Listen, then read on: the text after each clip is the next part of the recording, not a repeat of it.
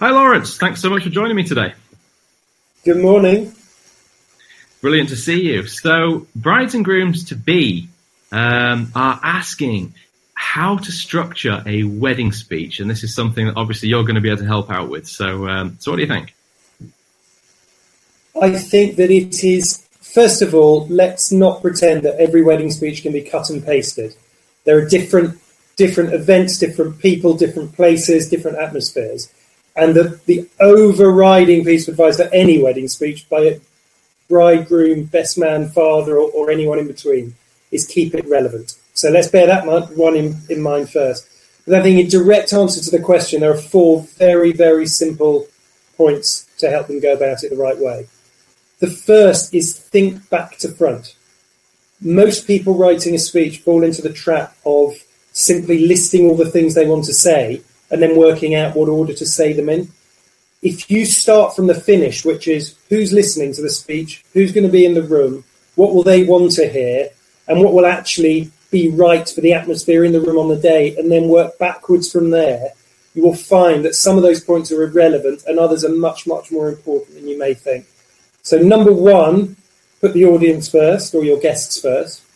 Number 2 is have a think about what you would like the morning after your wedding your guests to say about that speech. Because the chances are they will only remember one thing, maximum 2. And so for all the thank yous and all the stories and all the lovey-dovey bits and the quotes and the poetry and everything else you may want to put in there, you've really got to decide what the one memorable thing will be and let your speech weave its way around it and ensure that's what they remember. And it will probably be, as a bride or groom, that you absolutely adore your other half and that it was worth your guests coming all this way because it was a really meaningful, great day. If you want to lace that with a bit of humour and everything, wonderful, but never forget that you want everything to be able to be summarised in one sentence, and that will sort it out. So that's number 2. Number 3 is think really hard about that balance that you want to achieve between humour and sincerity. I think on one hand, you get the grooms who try and outdo the best man and make the whole thing a sort of speech that would be relevant for the stag do, and it ends up ruining that part of the wedding. And on the other half, you have the over slushy, sentimental, lovey-dovey stuff that actually 30 seconds is probably enough. We've already had the service. You can deal with that stuff in private, but we really don't want to hear your innermost thoughts for 10 minutes. And so get that balance right and keep checking that as you structure and develop the speech, keep checking that it's not going one way too far in either direction. And finally, this is all about structure. But when you've got that structure in place, think of ways to link the various parts of the speech together. What you don't want is to finish a little piece about your parents and then say, right, that's enough about them. Let me move on to my wife or let me move on to my in-laws. We want to seamlessly link everything. So for the 8-10 minutes or whatever it is of the speech, the thing just flows and sounds absolutely natural as if you're not using notes at all. And clearly there are a million more bits of advice when you actually get to the writing bit or when you get to the rehearsing bit or the delivering itself. But in terms of structure, if you have those 4 points in mind, thinking backwards, work on the one key message and takeaway, the balance between humour and sincerity, and then how the thing is going to link and appear completely seamless, then you're going to put yourself in the top 10% of wedding speeches before you even begin. Brilliant advice. So, do you think there is a run time that you shouldn't exceed with a wedding speech? Let's say for the grooms, let's say. Our advice is always quality trumps quantity, and you should let the speech last for as long as you have brilliant content and a brilliant narrative. Now, the parameters tend to be any less than 5 minutes, and if you're the groom at a wedding, by the time you thank the necessary people, then it would be odd if you were able to finish with absolutely no additional information with less than 5 minutes. And if it starts getting more than 10 minutes, the chances are that you've gone too far. Now, clearly, if it's 11 minutes of brilliant content, no one's going to mind, but 20 minutes can start to really, really push it. And the key here is know your word count. That we would suggest speaking, in you and I chatting here, we're talking probably up to about 200 words a minute. When you're giving a speech, you want to reel that back to about 100, 120 words a minute. So a 10-minute speech shouldn't be any longer than 1,200 words. So it's quite a nice, if you're writing it out in full, it's quite a nice way of measuring how you're going. That's brilliant. So if you look at the whole sort of gamut then, you've got your father of the bride speech, you've got the groom speech, you've got the best man speech, could be best man speech or best men's speech. Occasionally you've got bridesmaid speech. Occasionally you've got mother of the bride speech. So would you say, I mean, bearing all that in mind, would you say that there is a total runtime that we should be trying to stay under with all of these speeches, bearing in mind that we're trying to fill them with good content? Yes, I think if each individual speech is less than 10 minutes, you're generally fine.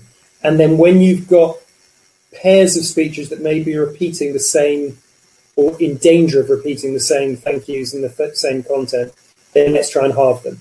So if the bride and the groom are going to speak, let's give them 5 minutes each. If the best man and the bridesmaid are going to speak, again, try and limit it. But if we look at a package of about 30 minutes of speeches, I think that's ample. If it ends up being 5 or 6 speeches, and we are big on encouraging more females to speak at weddings, I think it's ridiculous in the 21st century that 3 men are supposed to give the speeches and the women remain silent. So if a bridesmaid, bride, mother are going to speak, fabulous. But A, let's try and make sure that everyone liaises beforehand to check you're not going to repeat each other. And right. B, split the speeches up through the evening. So don't just have a 30-minute block, but have a speech before the thing begins. Let the father of the bride maybe welcome people if it's a more traditional wedding. Have speeches between courses and then finish maybe with a upbeat best man or bridesmaid speech before the dancing. But if a block becomes sort of 40, 50 minutes, it become more of a Swedish wedding or a lecture series, and they can have, I've been to both, and they can have negative impact on the day itself. Brilliant stuff. And we've seen a lot of wedding speeches. We filmed a lot of wedding speeches. And what are your thoughts on props? Yay or nay? For storytelling.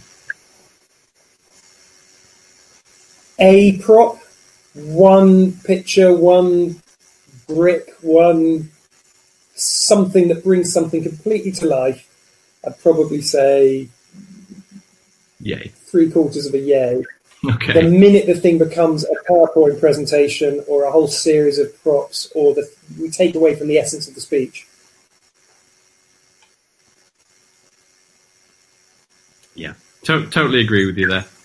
So we've also just got one question just to round out today's little chat.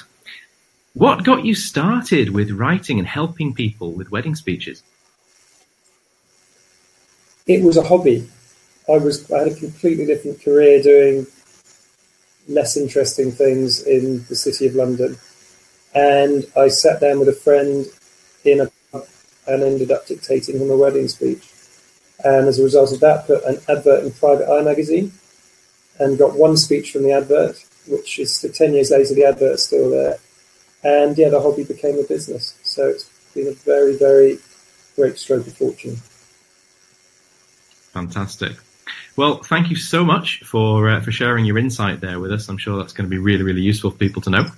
And obviously, you know, if they're planning a wedding speech, those 4 tips there are going to be super integral to helping them crack through it. And obviously, if they need any additional help, you're available to help them with that.